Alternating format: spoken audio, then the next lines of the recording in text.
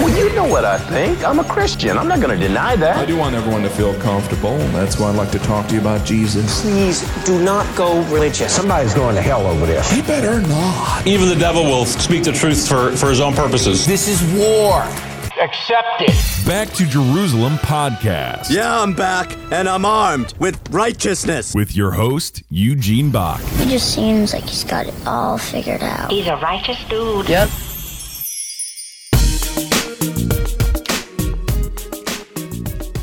Hello and welcome to another Back to Jerusalem podcast. I'm Eugene Bach, your host for this time, and I'm coming to you live on delay from somewhere within the borders of Poland this time.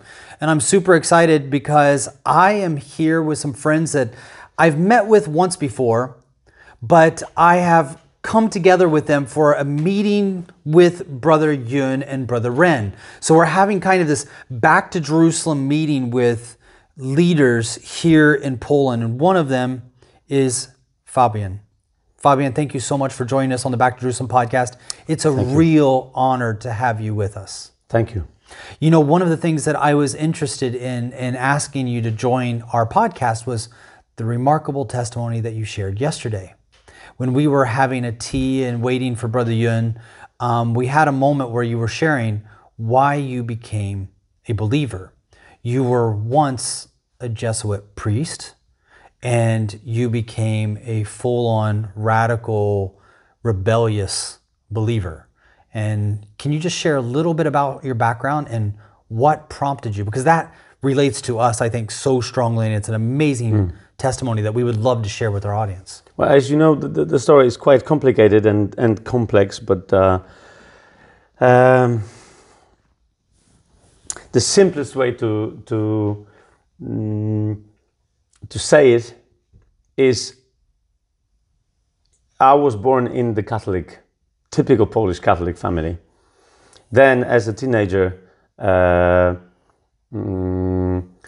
looking for the real power of the Spirit, not in the biblical sense, just wanted to have any spiritual experience. I started to, first of all, I was disappointed with the Catholic spirituality, feeling nothing over there, experiencing nothing about God.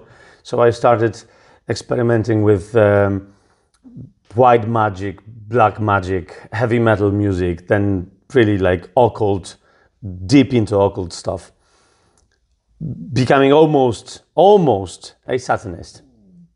Then in the beginning, it was the beginning of 1990s.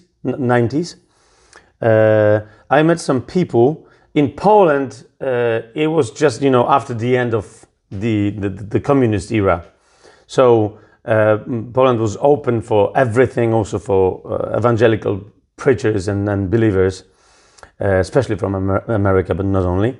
And it was the beginning of the first kind of, today I would say, kind of revival, Christian revival in Poland. Many Catholics would listen to the real gospel, started charismatic renewal groups and movements, and then later many of the groups actually became evangelical churches. So in the beginning of this era, in as I said, it was probably 1991, I met some people that I knew before, Christians now, not really knowing what's going on. It was, the home meeting. They preached to me the gospel, and in a couple of meetings, it was the second or the third, I got saved. Among charismatic Catholics, Pentecostal Christians, I wouldn't even ask, wouldn't even know.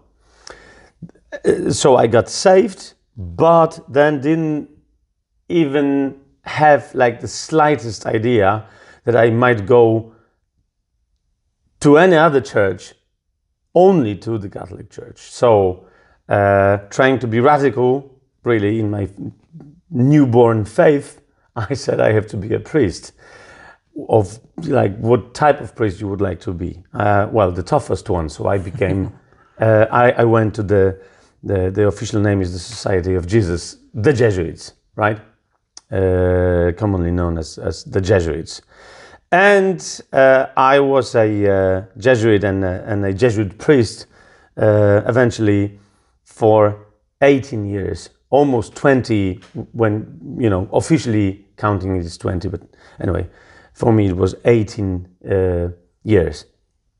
Being kind of, I'd say spiritually having this split personality, because I was born again, I strongly believe it, but then becoming more and more religious.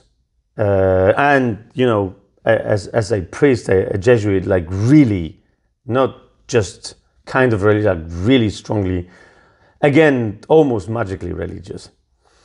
All the time I thought to myself, well, this is the only holy Catholic Church, a universal church beginning from, Jesus Christ, whatever. So what I had from these maybe eager, but Protestants, so not really Christians, now it can be fulfilled in the Catholic Church, especially when I'm going to be a priest, and then when I was a priest. But my experience, this long story put in the shortest possible way, was that whenever I read my Bible, I prayed on my own, I had everything with Jesus. Then when I was saying my Holy Mass, serving, ministering sacraments and whatever, there was nothing in there. So I started to have more and more doubts and stronger doubts. Like, why? Why is it that something that should add up to my original faith seems to be adding nothing? Then, at the end of my, what was the beginning of the end of my priestly and Jesuit career, I read Brother Yune's testimony, Heavenly, what's the title in English? The Heavenly Man. Yeah, The Heavenly Man. And that was it. The strongest impulse to really rethink what I'm doing here in the Catholic Church. Like, why? They have no priests, no sacraments, no, church structure, no, I thought to myself, no theology, just what? The Bible, and this is enough.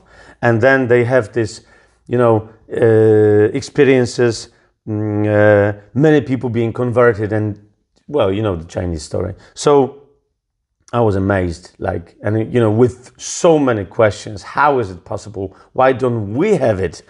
While I thought to myself, we have all the rights to have everything that they had.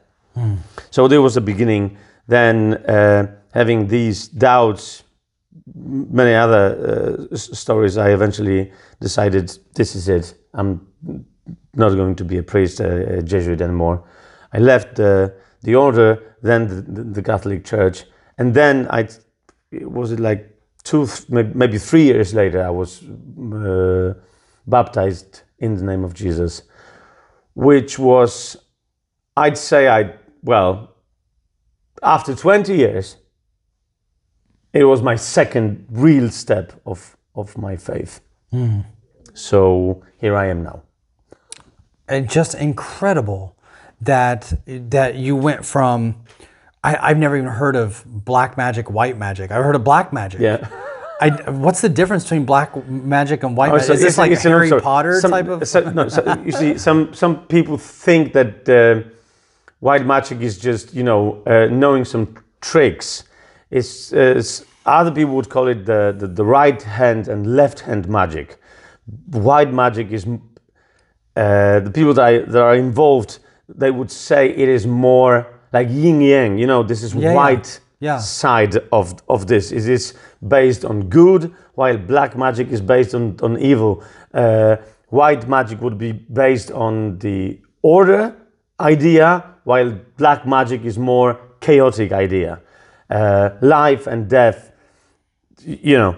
I'm still not sure. It is just, it's just making things more complicated than they are. It is all satanic and it's just magic, right? So to go from that to being a Jesuit priest is, like you said, it sounds like a big jump.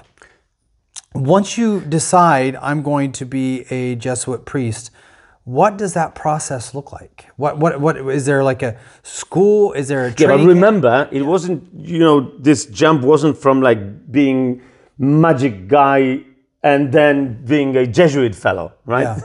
Yeah. Because in between, I was born again. And then I just didn't know that what to do. Right. I want to serve God. And I heard him saying, I want you to be a part of my next Reformation. Yeah. I thought in the Catholic Church. So if you want to be a part of reforming anything, you have to be a priest. Yeah. Right? So that was my thought process. Because, I mean, that is the official religion here in Poland right now, right? Is Catholicism. At least 30 years ago, it was like the only one. Yeah. Being Polish meant, and believing in God meant, you're a Catholic, just, Yeah. So what's the next step then? How do you become a Jesuit priest? Oh, it's... first you go to... and have to finish the 2-year period called the novitiate, probably in English. Then you study philosophy. Then I traveled to Ireland to have some 2-year-long practice that is called regency between the study, because then I went back to Poland to study theology, altogether 11 years, and then I was ordained as a priest. Wow. I mean, that's a big commitment out of your life, 11 years studying to be a priest, and then God calls you out of that from a book. Yes. Well, not only. Yeah. You see, from the very beginning, I didn't really, you see, you have these 4 volumes of special priestly prayers in the Catholic Church. I actually never read them, never prayed from them, even as a priest, to be perfectly honest. I just read my Bible, so I was different. And many people in the Catholic Church, in the Jesuits, they would say, there's something wrong with you. I was like, yeah, this is what I feel. But I'm here because this is the new wave of the Catholic faith that we're going to have. This is the renewal I'm all about. Yeah. Then I learned, you see, for 18 years, almost 18 years, I believed you can actually do something with the Catholic Church that to change it into becoming more biblical and eventually purely biblical. Mm-hmm. But, finally I learned it is impossible. I mean, whenever the Catholic Church would say, let's become biblical, this is the end of the Catholic Church. Yeah. Because the very fundaments, basics of this religion are non-biblical. Yeah. And I'd even say anti-biblical, but this is Yeah. So what was the point? What was the part? What was the section of the book, the Heavenly Man book, that you just really grabbed you and kind of began to convince you that there's something more than what you've already experienced? Was there a certain point that you stopped and you're like, what is going on? You see, as I told you yesterday, I said, okay, so in order to fulfill the mission I feel I have from God, I have to be a priest. What type of priest? Well, probably to have some freedom of movement, but also, to study, really, to know the Bible and so on. But I asked, okay, so probably not just the so-called in Poland, I'm not supposed to be a lay priest,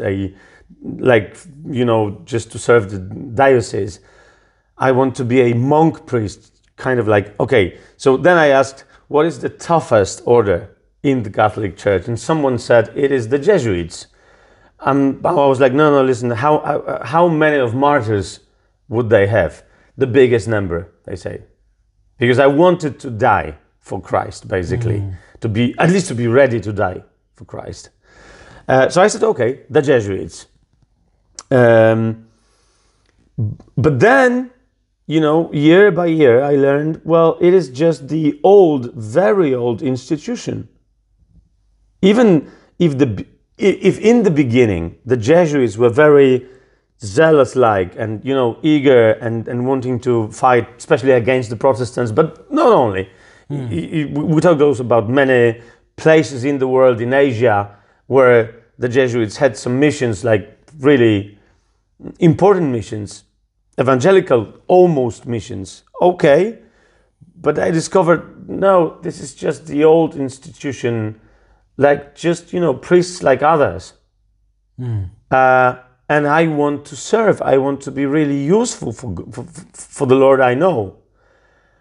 What am I supposed to do? Well, you have to learn. You have to learn. You have to study. You have to learn. You have to study. Okay. But when you're a priest, you'll see, you'll have the power. You would serve like you want.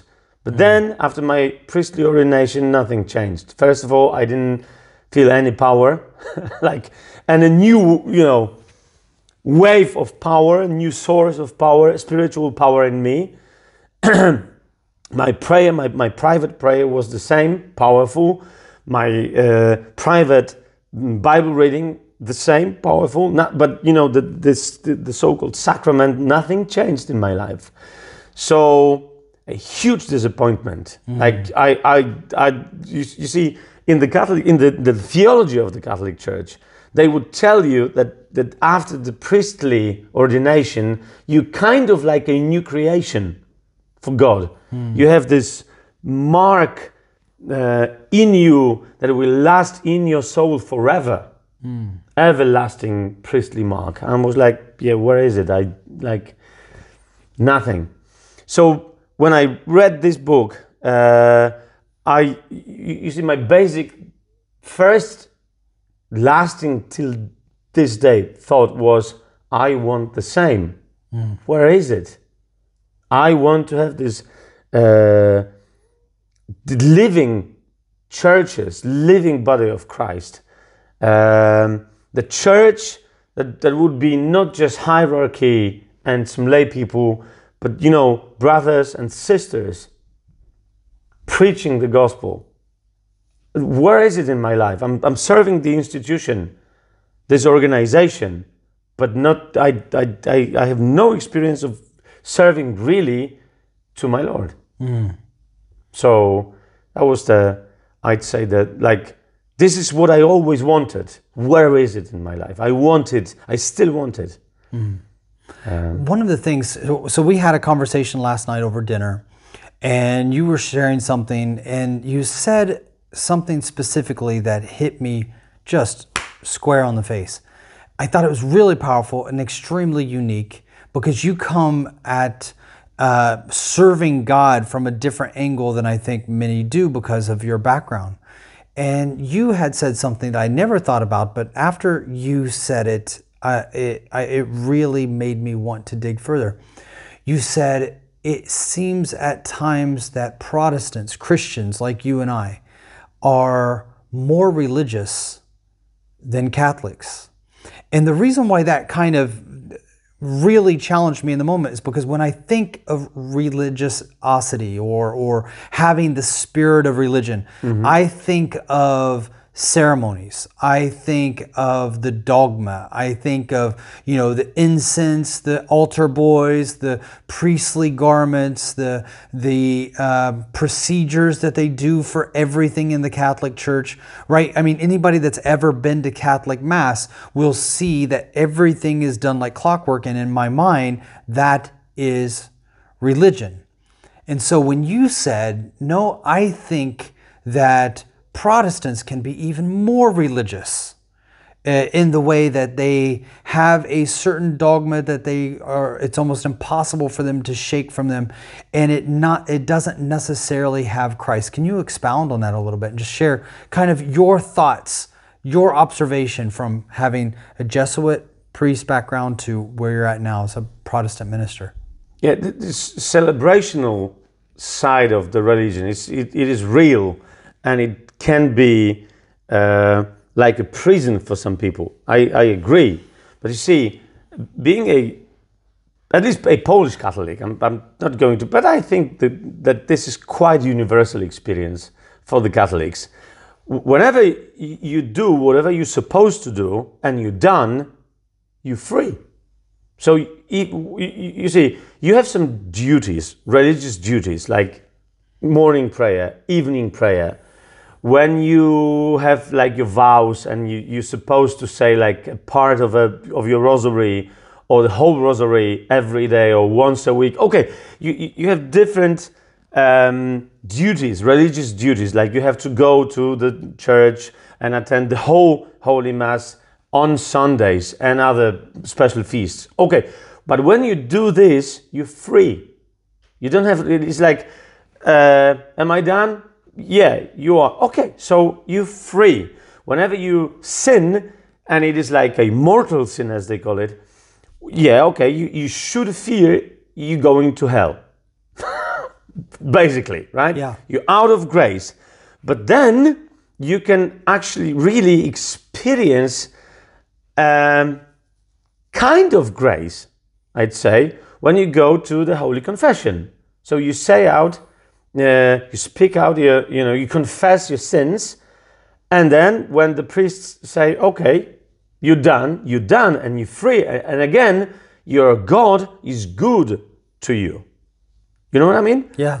While what I discovered, and I was quite shocked, was that some Protestants, actually many, especially Polish Protestants, because this is who I know,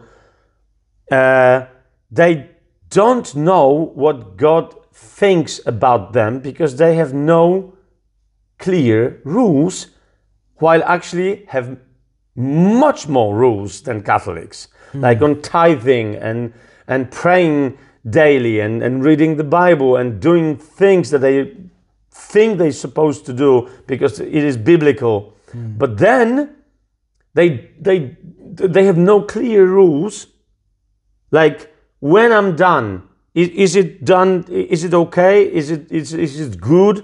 Is it good enough? They don't know. So what I discovered is that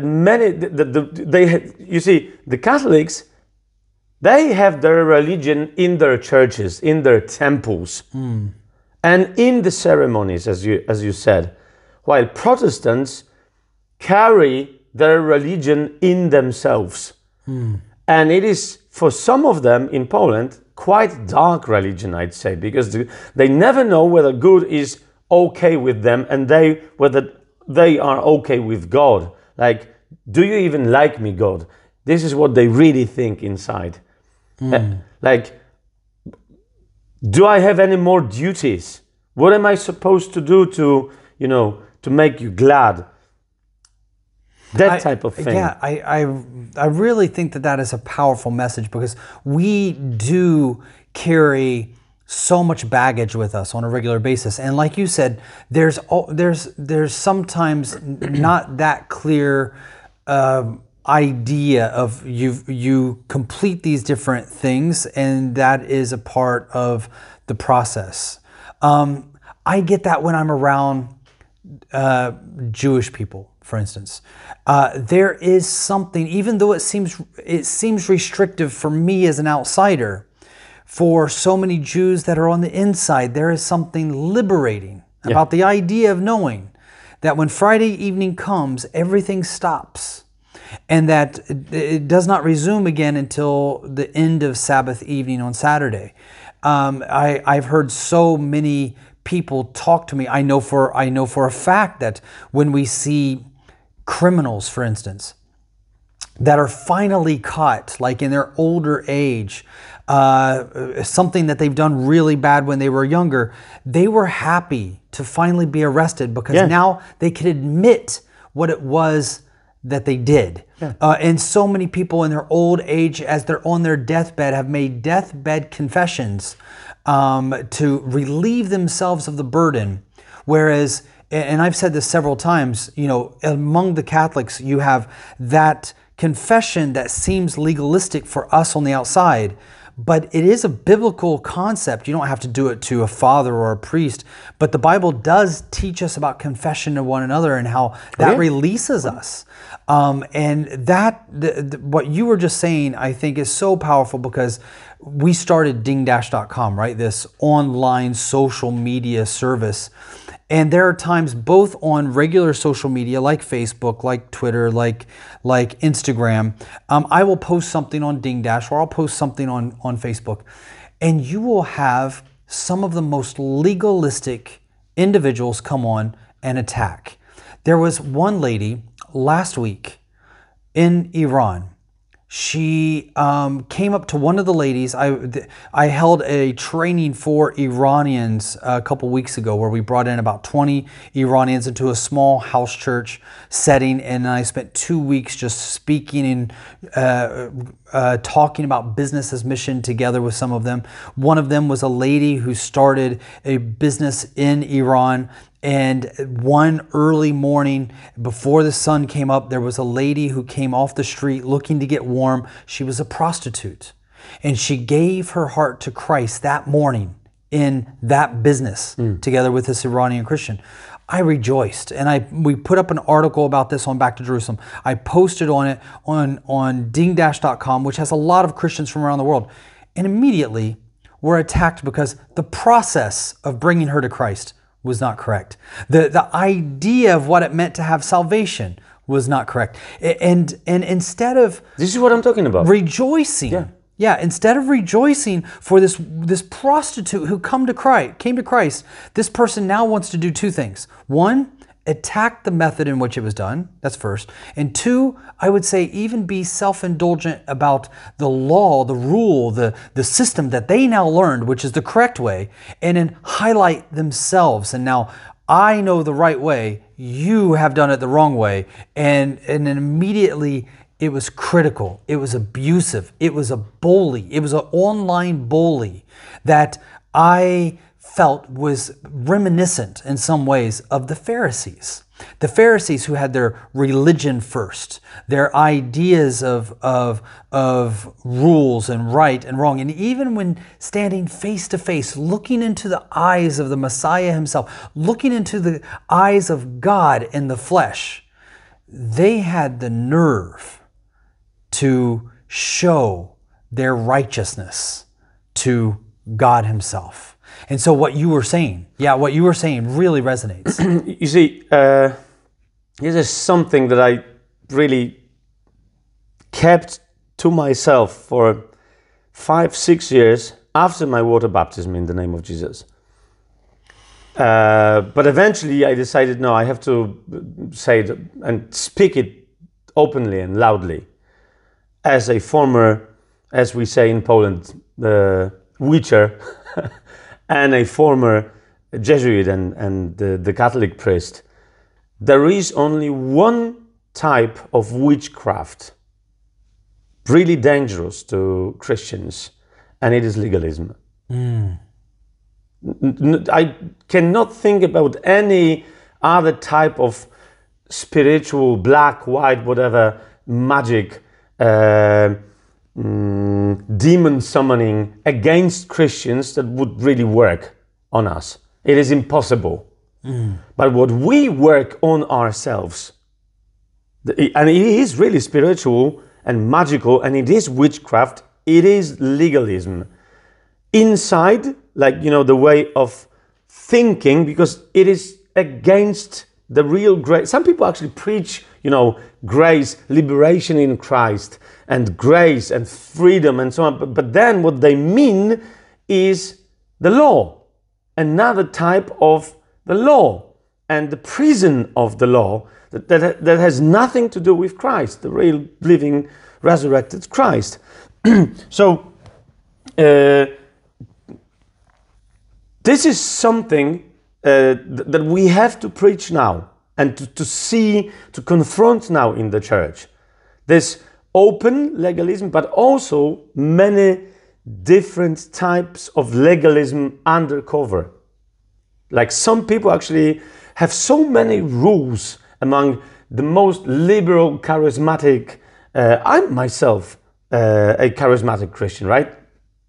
But that's why I know, like when they say we can do whatever we want, this freedom goes with so many restrictions and strange beliefs that like you can do everything, but first of all you have to confess the proper words from the Bible. And it's like magic, like the worst type of Egyptian magic, actually. You know what I mean? So they speak about, well, the only thing is the personal relationship with Christ. But then when you look into this, it is not about relationship. It's again about another set of religious rules. So this is what we're supposed to confront it with. What? With the proper understanding of what the cross of Christ is, what the new covenant because of the cross and resurrection of Christ is, and what it does really mean to us. You see, the first verse of the 3rd chapter of the letter to Galatians, when Paul says, "Who bewitched you?" Actually, he meant witchcraft. This word is, but he's not saying like, who would be so powerful in his magical arts to bewitch you? No, it's rhetorical question saying, well, no one can actually bewitch. You bewitched yourself. Think about it. You bewitched yourself. With what? With the new type of the law, even worse than the Mosaic law. I think that there's something there that's key. I would like to see if we can put our finger on just a little bit of it, because you touched on something when you're talking about Mosaic law and then our own law. This has been something I've been trying to unpack for a while, because I see it. I see the Bible has laws, but there's freedom in those laws. And I'm not even talking about New Covenant. I'm talking about Mosaic laws. That if I go to Israel, for instance, when I go to Israel, in my mind, and I see this all the time, I'm going to back up just for a second. Whenever there's a big disaster, in American TV and in American media, they will bring out a very well-known pastor and they'll bring him on TV and they will say, there was a tsunami, for instance, in Indonesia, and so many people were killed. Is that the kind of God do you serve the kind of God that would allow that to happen? No. And so immediately those pastors would say no. And then the media with only a little bit of information will say, well, the Bible does talk about stoning homosexuals and children. And immediately the pastor will then almost completely disown the Old Testament and say, yeah, but that's the Old Testament. We believe in the New Covenant. And so there's this disassociation, which I think is dangerous. Mm-hmm. Because if you have that idea that the Old Testament God is authoritarian and evil and almost happy in the way that he tortures his people, but Jesus is the change of all of that, then you have this idea of Jesus himself changed the old God into a better God, and now I'm in a better place. But when I go to Israel, I see a land that has democracy, human rights. They are blessed more than any other nation in the Middle East, and they don't have oil. They don't have the natural resources that all of their neighbors have. And yet they are the nation where I feel by far, not even close, by far the most free. And then I realize there's something that we are misunderstanding because they only follow the law. Mm-hmm. They don't follow the New Testament. So there's something that is liberating. And in that law, I know that I'm taking a minute to explain this, but I'm only going through my thought process. I realize that by following God's rules of not, for instance, keeping my marriage holy, where I don't have an affair, it might seem restrictive of, that's a rule that restricts me from really having fun. But then I meet those that do have affairs in their marriage or have a more open marriage. And I realize there's misery, that those boundaries of God are not laws that restrict us, but they protect us. They protect our freedoms. They give us freedom. Like we have freedom in God's laws, but there's man's laws. Laws that we bring in ourselves, baggage that we bring in that is extracurricular to the Bible. It's not biblical, but it's extra biblical. And then those laws I find restrictive. Those laws I find confining. Those laws I find slavery. Those laws I find judgmental. Does that make sense at all? And what I'm saying, does that... You see, for me, basically, like, look at this. Do I have to preach to this thing to fall down? Because this is the law. You have to... I don't... Look. He's holding wires and he just drops it and it falls. This is the law of the gravity. Gravity, right? yes. Of gravity. This is it. So, what is the law of Christ, of the new covenant? It is Christ in us. It is our natural gravity. We don't have... You don't have to know what you have to. Right. You know what I mean? And especially to satisfy God. I mean, this is the most satanic thing we can actually create as Christians for ourselves. You know, that you have to do something to satisfy God's whatever. Like after what He did for us, sending His own Son when we were when we were His personal enemies. And not because He wanted us to... No, we were like openly enemies of God. This is what the Bible says. Yes. Right? Yes. And He said we were His worst possible enemies. And He said, this is how I see you. And this is how I love you. This is my Son on the cross. Look at Him. Right?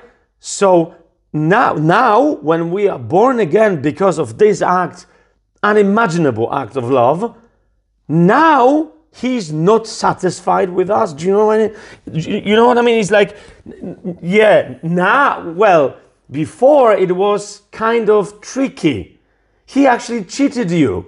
He didn't really love you. This is how many people, feel after a month or a year or a couple of years of being a Christian, born again Christian. Very often, it's like, okay, so where is this original love now? Because the church says, no, God is not really, you're not okay with, until you tithe, until you give your money to this charity, that charity, until you pray at least 1 hour a day or read your Bible every day. And, you have to, I'm not saying you're not supposed to do these things, but what I'm saying is you're not supposed to do anything to satisfy this good Father. I mean, it is one and the same God of the Old and the New Testament.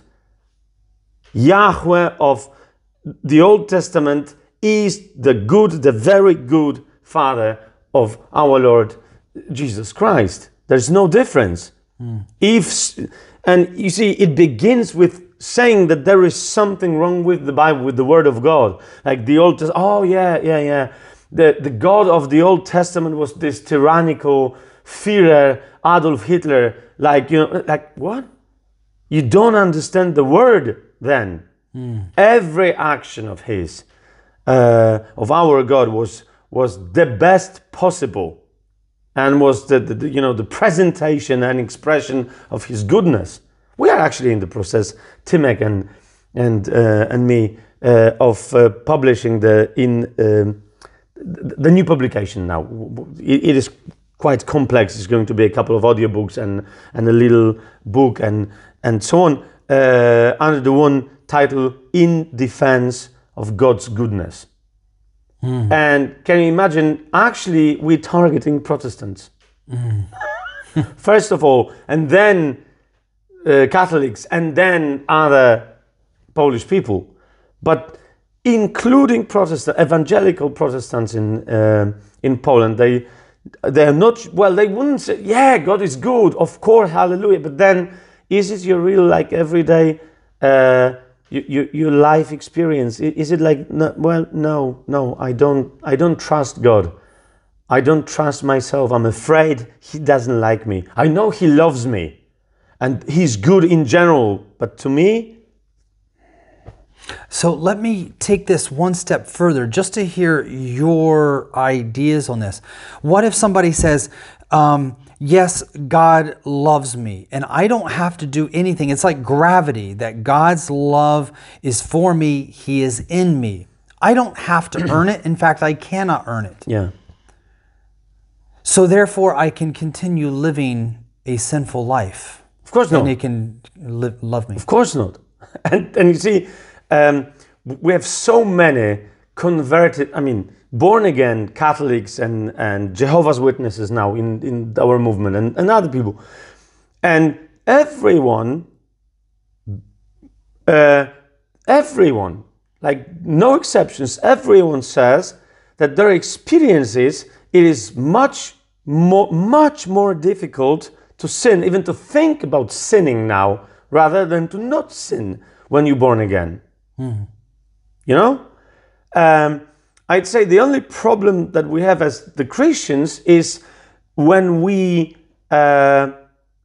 employ the law again against the finished work of the cross.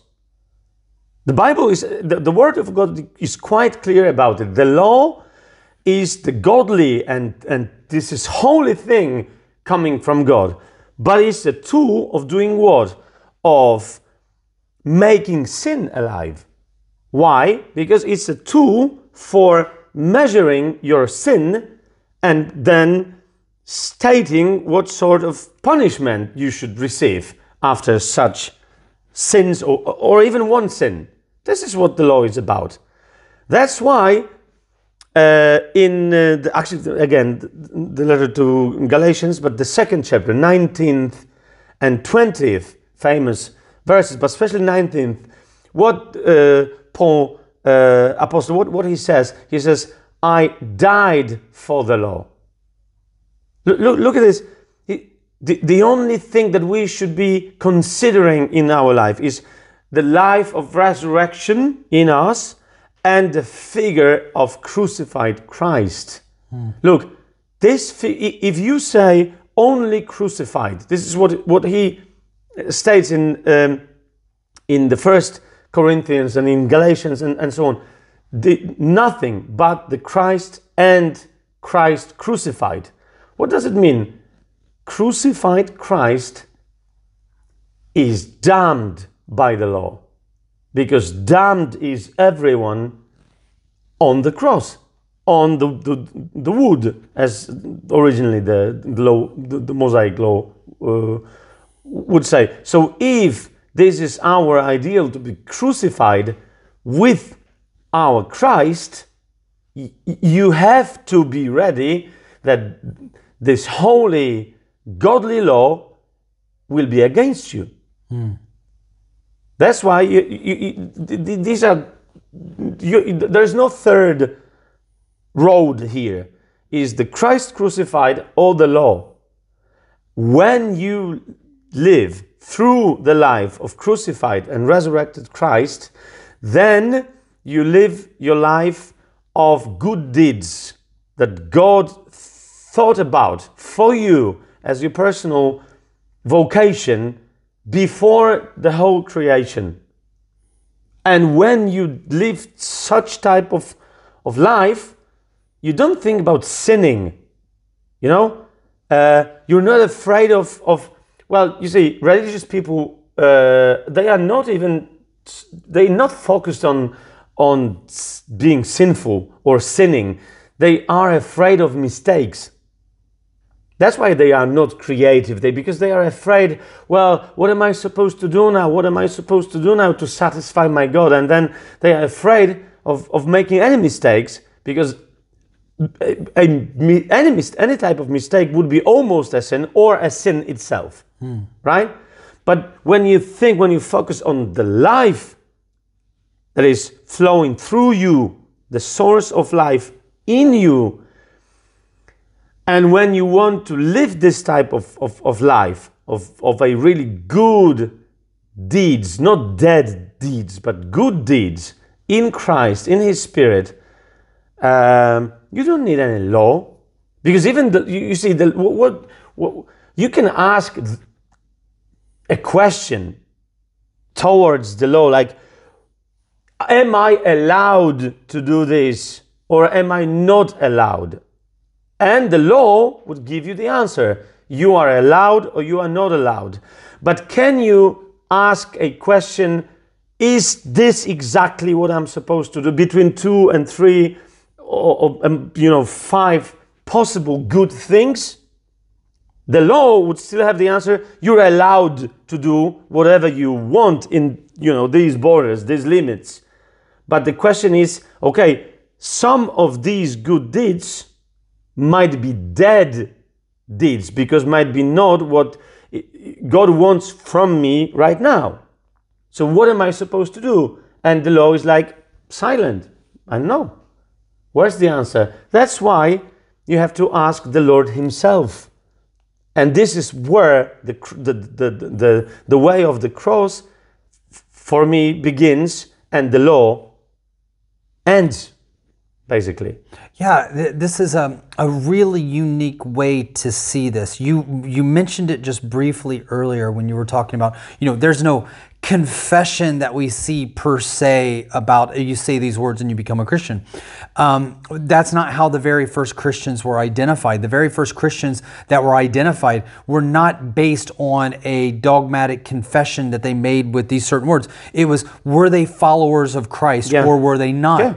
And out of that following of Christ, these were individuals that were not necessarily looking at what can I do and still be saved. Like, what is the limits of what I'm allowed to do and still be saved? Like, I don't try to ask, because I do believe, for me, that all of the law is based on love. That if we look at that Jesus Himself saying that the greatest commandment is to love God your Father with all your heart, soul, and mind. The fulfillment of all the law comes out of that. Even the next one that Jesus points out to being the next important law is to love your neighbor as you love yourself. Well, if you love God more than you love anything else in the world, then you begin to love that which God loves. Yeah. And what does God love? That which He created, those people. So even if there's somebody that I don't like, in Christ being filled with me, I then begin to love that which I may not love because I'm not capable of it, but God is. But more of God in me and less of me, more of me crucified, I then begin to emulate what God does and who He loves. Therefore, I love His people. And then if I look even at the 10 Commandments themselves, don't lie, don't steal, don't cheat, don't murder, don't kill. These ideas are things that you don't do to people that you love. So if I just love, I'm not going to steal. I'm not going to kill. Yeah. I'm not going to lie about somebody. I'm not going to cheat somebody. I'm not going to covet my neighbor if I love them. And even if we get into the dietary laws, I believe those also stem out of love, protection, laws that keep us safe. Not laws that are just put there for like you had said, a tyrannical God to have fun by torturing little ants on the ground, but things that are done by the good shepherd to keep his sheep safe. And his sheep can enjoy the pastures so much more when we are in the protection of the shepherd. Mm-hmm. And so that, I think, is so imperative when talking about the law and love, because I do believe they come from the same place. However, when it comes to being judged, that, like you said, we only have Christ or the law, and we fail with the law every time. We are condemned by the law because we broke the law. We were born into a broken world, and we have chosen ourselves to break the law. And so we only have that love of Christ, that sacrifice of Christ, that death on the cross that brings to us from his blood that was shed for us, that we get salvation. So I think that's really good. One of the things that irks me, and there are times where I feel like it's almost justified, because I see Jesus get angry at the same things. Like when I see somebody in the Bible that says, I'm a sinner, why would you love me? Those are the people that Jesus clings to and says, no, I want to give you freedom. I want to bless you. I want to heal you. I want to bring you back to life. Those are the individuals that Christ has mercy on. Yeah. The ones that he has very strong words for are those that say, actually, I'm good. Yeah. I'm good. I am the religious leader. I am the religious authority. I know the right way. Those that claim to know the right way, Jesus at one point calls son of serpents. Yeah. We have a word in English called son of something that's not serpents, but very close. And so I see this connection where Jesus does not have very kind words for those that are judgmental. And by judgmental, I'm not saying that those that call out sin. Because as you said, once we follow Christ, we leave certain sinful behavior behind naturally, just as natural as gravity. But those that continue sinning, then they themselves need to ask, am I following Christ? Because you can say, yes, I love Christ, and yes, I am with a woman that I am not committed to, or I'm with several women at the same time, or I'm a homosexual. Can I still be a Christian? Brother, you have a problem, because if you are a follower of Jesus, Jesus is not going that way. Yeah. And so to follow Jesus, it's not about laws restricting what you can and cannot do. In my own marriage, if I say, what can I do and still be married? I think my wife would question my love for her, because I want to know, what can I do to please her? What can I do to make her happy? Exactly. What can I not do that would make her hurt? Not because I'm worried about her anger, but because I'm worried about me impacting our relationship in a negative way. So I will not find out, what can I get away with and still be married? Because that's not love. That's something else. Yeah. And I think the same is with Christ, that we're not in a relationship, a religious relationship, where I'm asking, what can I do and still get away with? What sins could I commit and still be saved? That's not a relationship with Christ. That is legalism. Exactly. Yeah, exactly. It's legalism. So I found that very fascinating. I'm so glad that you came on and shared that, because that is something that I think Protestants can benefit from. And I'm almost uncomfortable with using the word Protestants, because I know many Catholics who are born again, saved. I'm writing a book right now about a woman who would consider herself to be Catholic, but she's born again, baptized in the Holy Spirit, and I know that I will see her in heaven. I also know a lot of believers who are not Catholic would consider themselves Protestant. I don't know if I'm going to see them in heaven. So I hate to use that divisive word of Protestant, Catholic, but rather followers of Christ. Yeah. Because I think that you're right. I think that there is legalism there. And in fact, even when I know, when this book comes out, there's going to be legalistic Christians who will come out and say she cannot be saved because the Pope is the Antichrist and she is following the devil. You see, I'm not supposed to be the voice of many here and now. Yeah. While we talk, but I can speak for myself. I was a born again man as the Catholic that I told you I was. The Jesuit and the Jesuit, the Catholic priest, just trapped into this organization, this so-called church, and some forms of theology and devotions, right? And I have to admit, many of these types of being pious in the Catholic Church, it is a pure, if you can say this, evil idolatry. It is. But you see, my intention was quite pure, like, you know, praying to the Holy Virgin Mary. I was convinced it is for the greater glory of God. Then I discovered, so I was trapped spiritually, mentally, physically as well. And what we're supposed to do is to not to condemn these people in the Catholic Church. We're supposed to preach to them the real gospel, and when they're born again, to preach even farther, to open their eyes, to lead them into the real liberation. You see, the problem is when someone is not really liberated as a Protestant, well, is not then able to lead anyone to any type of liberation. Is it from the Catholic Church or from some Buddhist cults or whatever? So that's why it is so important for us to have this real experience of being really not just born again infants, but also to be at least maturing, if not maturing disciples of Christ, followers. I think that what you just said is so important for us as Christians to recognize and to be sensitive of. Because if we believe that it's impossible for Catholics to be Christians, we have a real problem.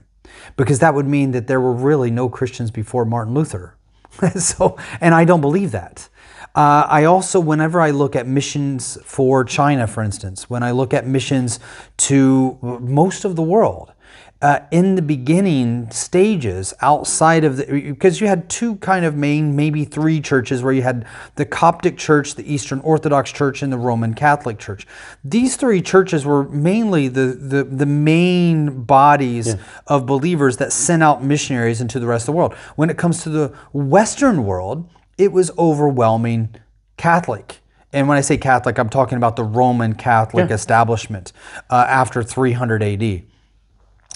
And when I look at that, I think that you're very much correct that we cannot judge according to what we think we know. But because I believe that like if I go to the Philippines, for instance, in the Philippines, there has been massive transformation within the Catholic Church, where you have a lot of Catholics that I believe are born again believers, and they still adhere to many of the Catholic Church teachings and beliefs, but they are brothers and sisters.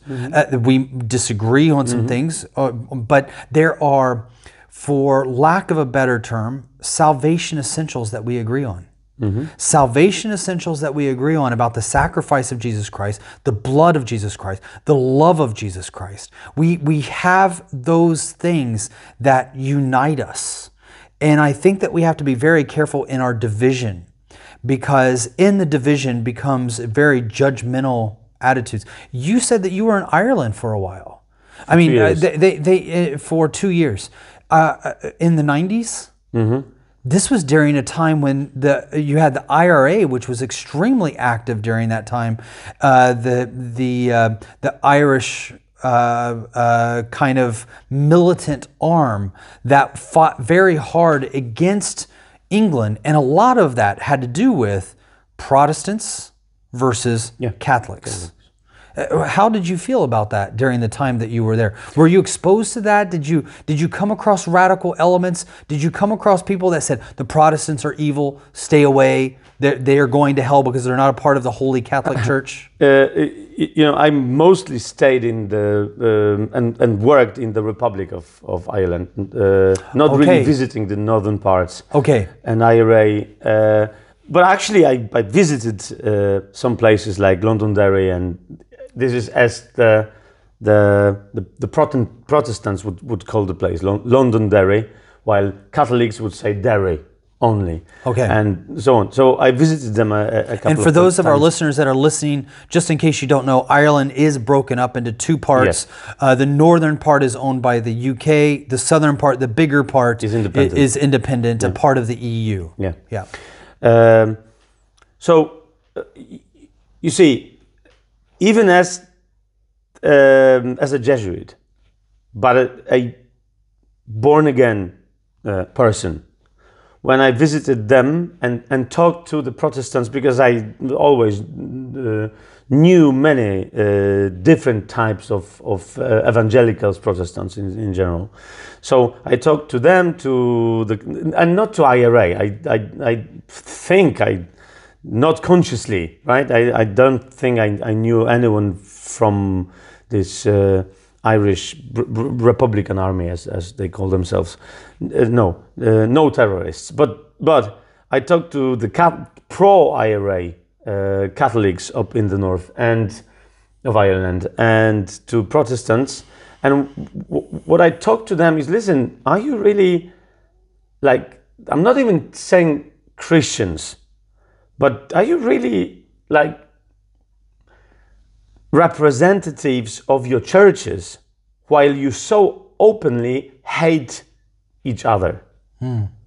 Because I've never heard from the Catholic Church, you can hate them. And I've never heard from your different Protestant churches, Anglican churches, you can hate Catholics. So, and they were like, yeah, but this is the part of our religion. You see, this is the problem of any religion person and any religious group. They say they represent some like universal law, like Buddhist or Catholic or Christian Christ's law, but then they are the judges of the law. Like, this part of the law is more important than the other part, and so on. Yeah. It is always the same. Even the best of these religious people, Pharisees, I'm talking about. That's why Jesus was so aggressive in front of them, because they were like, well, we keep everything from the law. And then he said, well, no, you are the ones thinking you can decide which parts of the law are more important and so on. So you're better than God. So no. Yeah. You hypocrites. Yeah. Which is interesting, because I don't know if, here in Poland you have, but in different parts of America especially, we have these Christians who have discovered the law. And as they discover the law, then they become very judgmental, and they judge people about, you celebrate Christmas, you celebrate Easter, you don't keep the Sabbath, and then they begin to judge people. There are a couple of people that I know that have gone, and they do it out of a feeling of wanting to be more pleasing to God and their understanding of the Bible, and they become overnight Google theologians. Yeah. And they begin to really judge people for not keeping the law. And hurt people. Yes, and hurt people. Yeah. And actually condemn them. Yeah. Make them feel guilty. Like, I need to do more, as you were talking about before. This feeling of I should feel guilty because I don't do enough. I need to do more. One of the things that always cracks me up about that is because even when I don't approach them, but if I am forced to, or if I'm sitting down with them and we're talking civilly, not arguing or anything, but having an honest discussion, if they're a person that is capable of having an honest discussion, I love to challenge them and say, do you know that it's impossible even for the most conservative, strict Jew to keep all the law? It's not possible, because there is a large portion, more than like 15, almost 20% of the law, if we were to look at percentage-wise, that has to do with temple sacrifices. And the temple's no longer in existence. So just out of default, if you think you have to keep the law to please God, you fail, because there's no temple in order for you to keep at least a tenth or a fifth of the law. And I'm not saying that we disregard the law at all. I'm saying but that... Eugene, let's go a bit farther. Yeah. Just a step farther. Yes. Because you see, especially Christians, they are even worse or better than the old Pharisees. Because they say to the Jewish people, you know you cannot keep the whole law, 613 commandments. You know, it is impossible. But what they believe really is that the Christ in us is the power, the ability to finally fulfill the law, to keep any possible, imaginable commandment, right? So they say, you know, it is impossible to keep the whole law. But then they think, but now in Christ, in the whole, like, you know, the Holy Spirit is actually the only ability, like, he's not a person, is the ability in you to keep the law, finally. What is the holy baptism? The baptism in the Holy Spirit? It is the ability to finally keep the whole law. Look, actually, Paul testifies. He says, I actually finally had this stage in my life when I was able and managed to keep the whole Mosaic law. It is his statement, look at this, in the 3rd chapter of the letter to Philippians. And he says, finally, I managed to keep the whole law, but still it is for nothing. So even keeping the whole law would not give you life.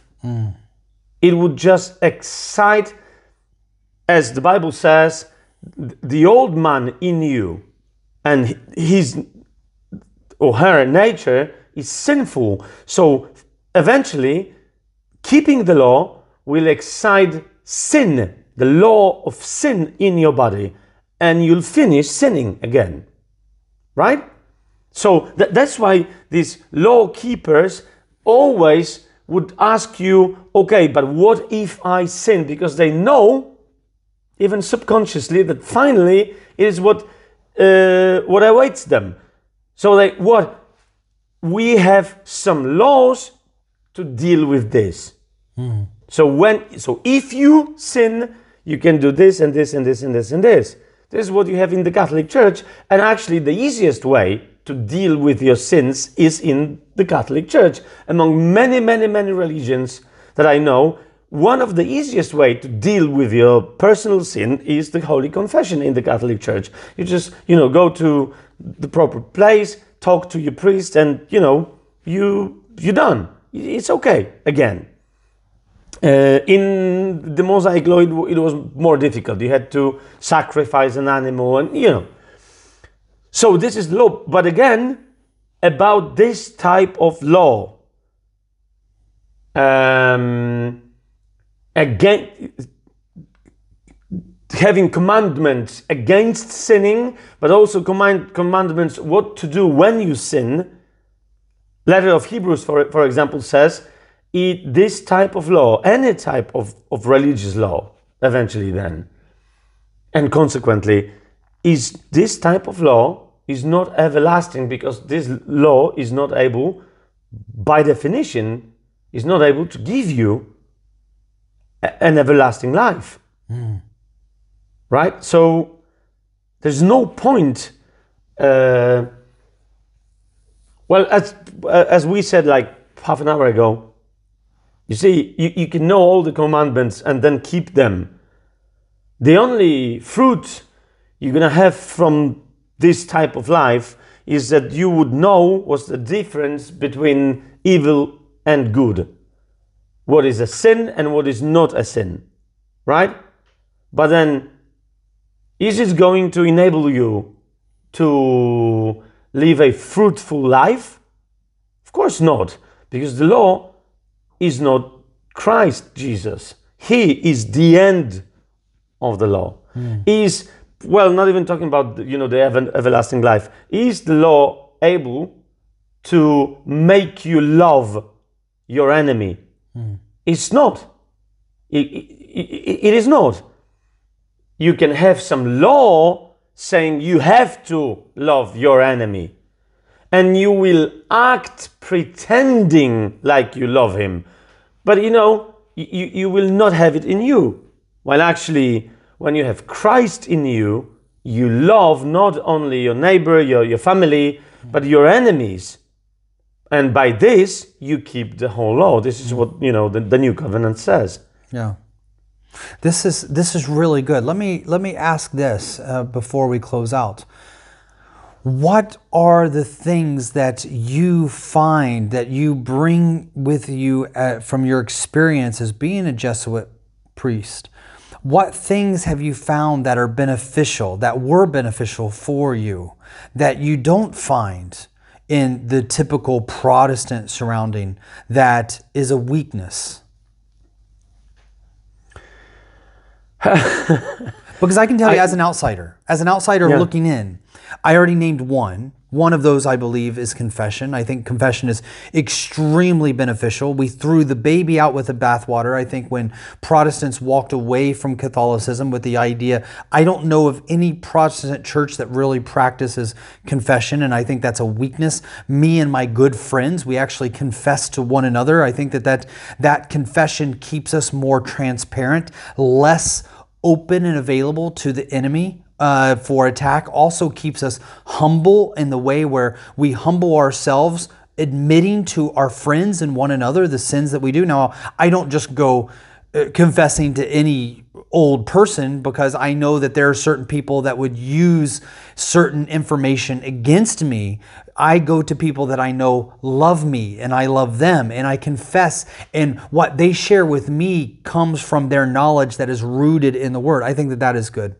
I think that there is also something very good about the Catholic Church that I have seen from the outside, where there's almost this 24/7 openness where people can walk in looking for advice. I think that there is a certain selfishness within the Protestant church where there is personal boundaries with the leadership, and it's not always easy to approach them when it comes to trying to get marriage counseling, for instance, to try to get personal counseling, when you're looking for self-help or help from spiritual leaders. Sometimes that can be more difficult in a Protestant church than in the Catholic church, where the priest is almost a 24/7 available to the people of the church.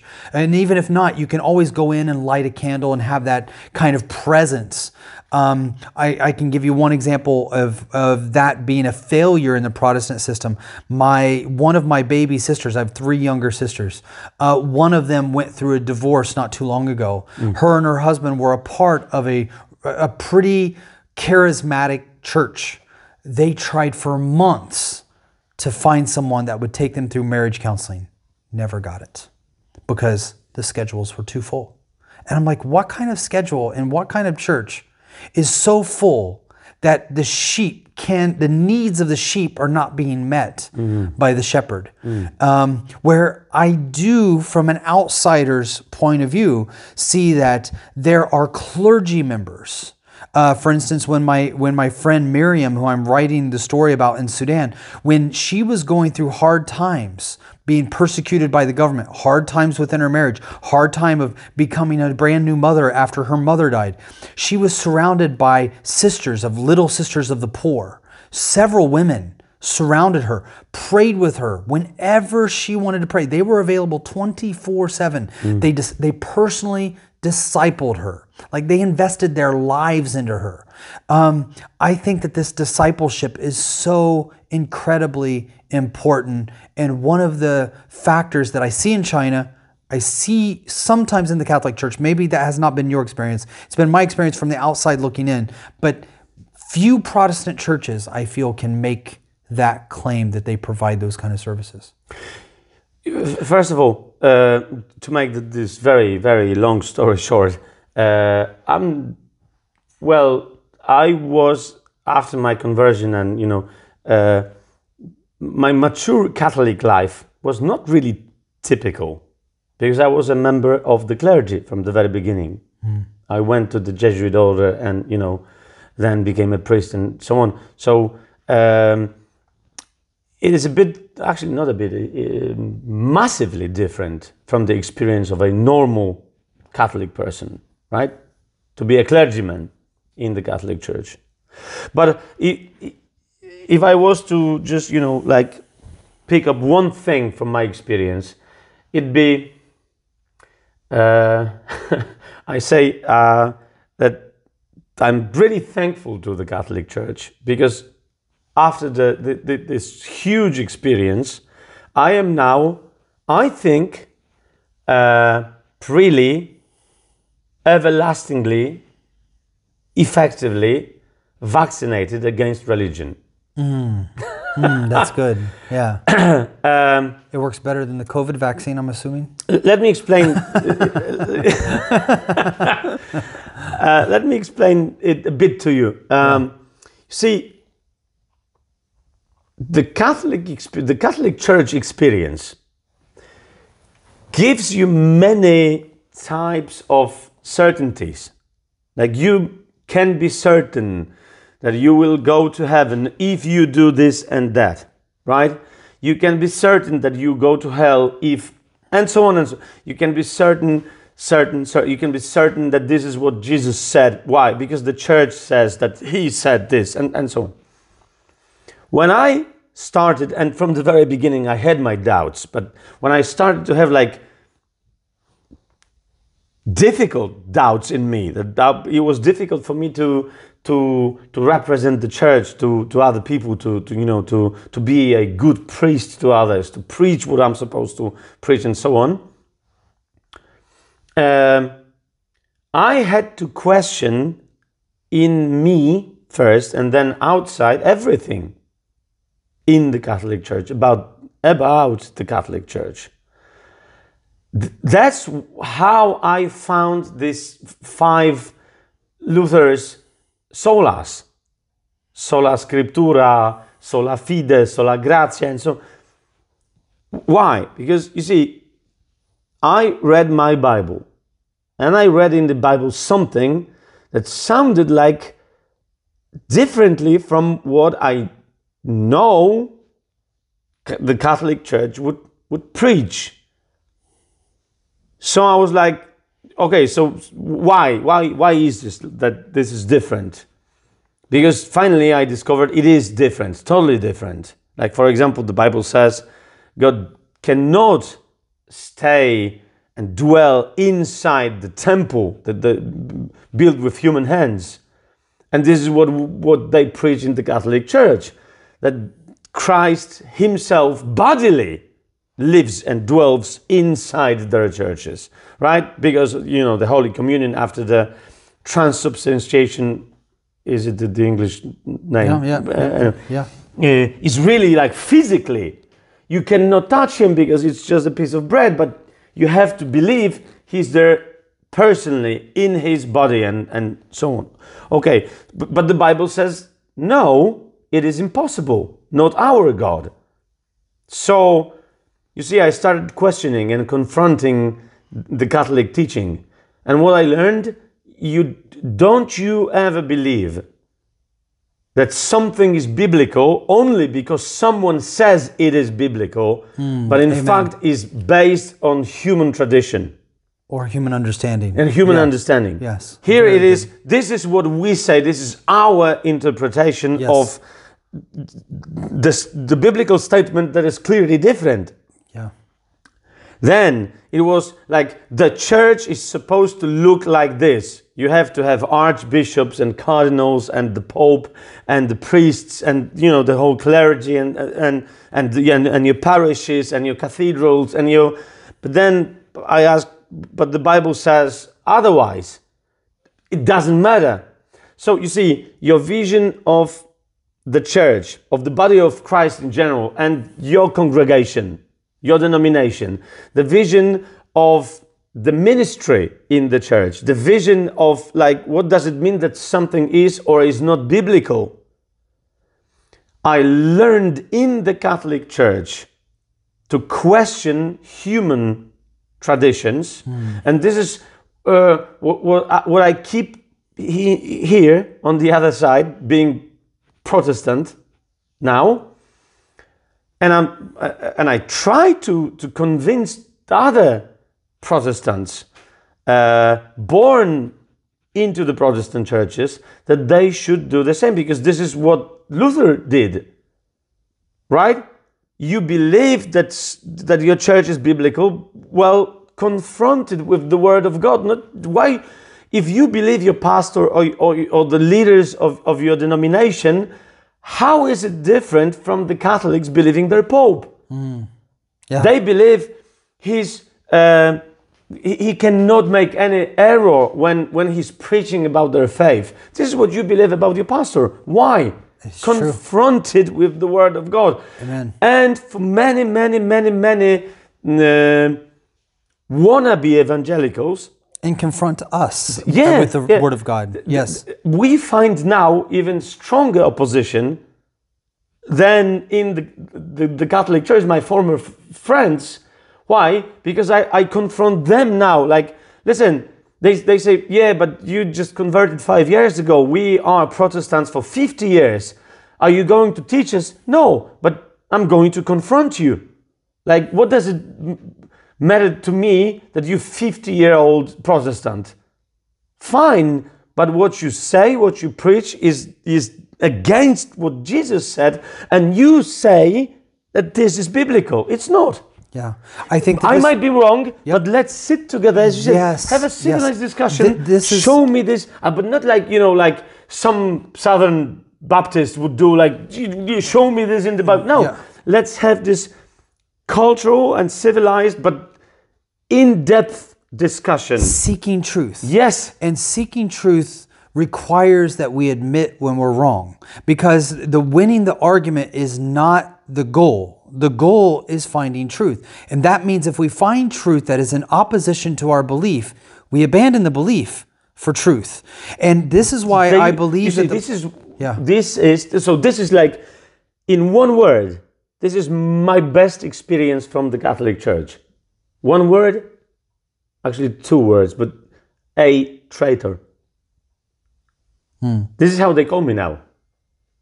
But I said, listen, how about the man you called St. Paul? Wasn't he a traitor? When you find that truth, you have to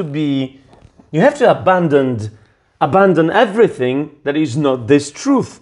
Yes. So this, but then people would tell me now, among biblically believing denominations, evangelicals, they don't want to be confronted. Like, come on, I was born in this church. I have to be, biblical. Why? Because, well, this is what we call biblical. And I'm like, listen, I wasn't afraid to leave everything behind me, including my good name, my reputation that I had as a priest, quite famous in Poland once, because of the truth. What is the problem with you will not have the same, revolution in your life when you because what you need is really some type of reformation. In my life, it wasn't evolution, it was revolution. In your life, you just change something, the structure, challenge it. I'm not going to challenge your leaders, but the way they are leaders, the way they govern their responsibilities, their churches, is it really biblical? In these parts, it is not biblical. You just change it. You don't have to change everything. But why don't you want to confront it at all? This is one of the reasons why I think discussions like this are so good, because the Bible says that together we are like iron that sharpens iron. And in order for iron to sharpen iron, you have to have the two irons actually going in an opposing way. Yeah. And so in that opposition, they actually shave off the hard parts and become sharper. One of the things that I have been sharing for the last year specifically has been that I believe that the enemy's very first goal whenever they take over an area, and it doesn't matter whether it's communist in Poland, it doesn't matter whether it's the Buddhist in Bhutan, it doesn't matter whether it's the Hindus in India, whenever the enemy takes over an area, the very first thing they always have to do is stop free speech. And the reason why I think that they have to do that, I'm coming to a new understanding and a new appreciation of free speech, because I believe that it was not by a mistake that John describes Jesus as the Word. And that when we are full of Christ, His words come out of us. And this idea of the Word, capital W, is also the truth, capital T. And wherever the truth is, the darkness has to flee. And it is my belief that the truth will always triumph a lie. So therefore, in order to combat a lie, it doesn't mean that you find the truth and protect it and don't allow any lies to come in. That, I believe, is the beginning of a dangerous road where you do not allow anybody to speak in opposition to what you believe. That instead, the truth, God has always allowed Himself, you'll see this in the Bible, that God has always allowed Himself open for questions from His children. Always. The Pharisees were rebuked with their questions because their questions were not in search of truth. They were in search of entrapment. That's why the Bible makes a very clear distinction that Jesus saw through their little scandal, that they were not asking questions in order to find the truth. They wanted to trap Jesus. And so that idea of the word speaking, Jesus being out there speaking freely, was dangerous to their lies. And the truth is always dangerous to lie. You never have to protect the truth from lies, in my belief. If you got lies, the answer to those lies is more speech, not less speech. However, the danger to truth not being a lie, instead, I believe, is silence. That the way to combat truth is not by telling lies, it's by creating silence where the truth cannot go out. And in fact, one of the things that I have really been fascinated with is the fact that coming to the revelation or the realization that the Word of God did not go out in written form in the way that where Jesus, because Jesus didn't write anything. We have no books of the Bible that have been written by Jesus Himself. Jesus could have been born in the year 2021, right now when you and I are doing this meeting, and He could have had His own YouTube channel, His own Facebook page. He could have gotten His message out a lot more efficiently through the mediums that we have today, but He chose not to. Why? I believe it was because He wrote His message on the hearts of His people by speaking the word, the truth, life into His disciples. And then His disciples went out doing the same. That does not mean that writing is a bad thing or a good thing. I'm saying that there's no substitute for the Word of God being shared. And this is one of the things that I believe in the last year we have experienced with the lockdowns and the isolation and those kind of things. The real need for fellowship, for the Word of God to go forth from mouth to heart, from heart to mouth. Amen. Yeah. Amen. So thanks so much for joining us for this podcast.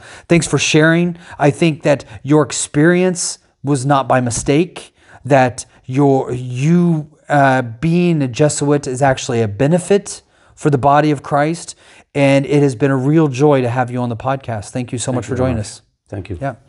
Thank you so much for downloading this Back to Jerusalem podcast. Again, I'm Eugene Bach, your host for this time, coming to you live on delay from somewhere within the borders of Poland. God bless you.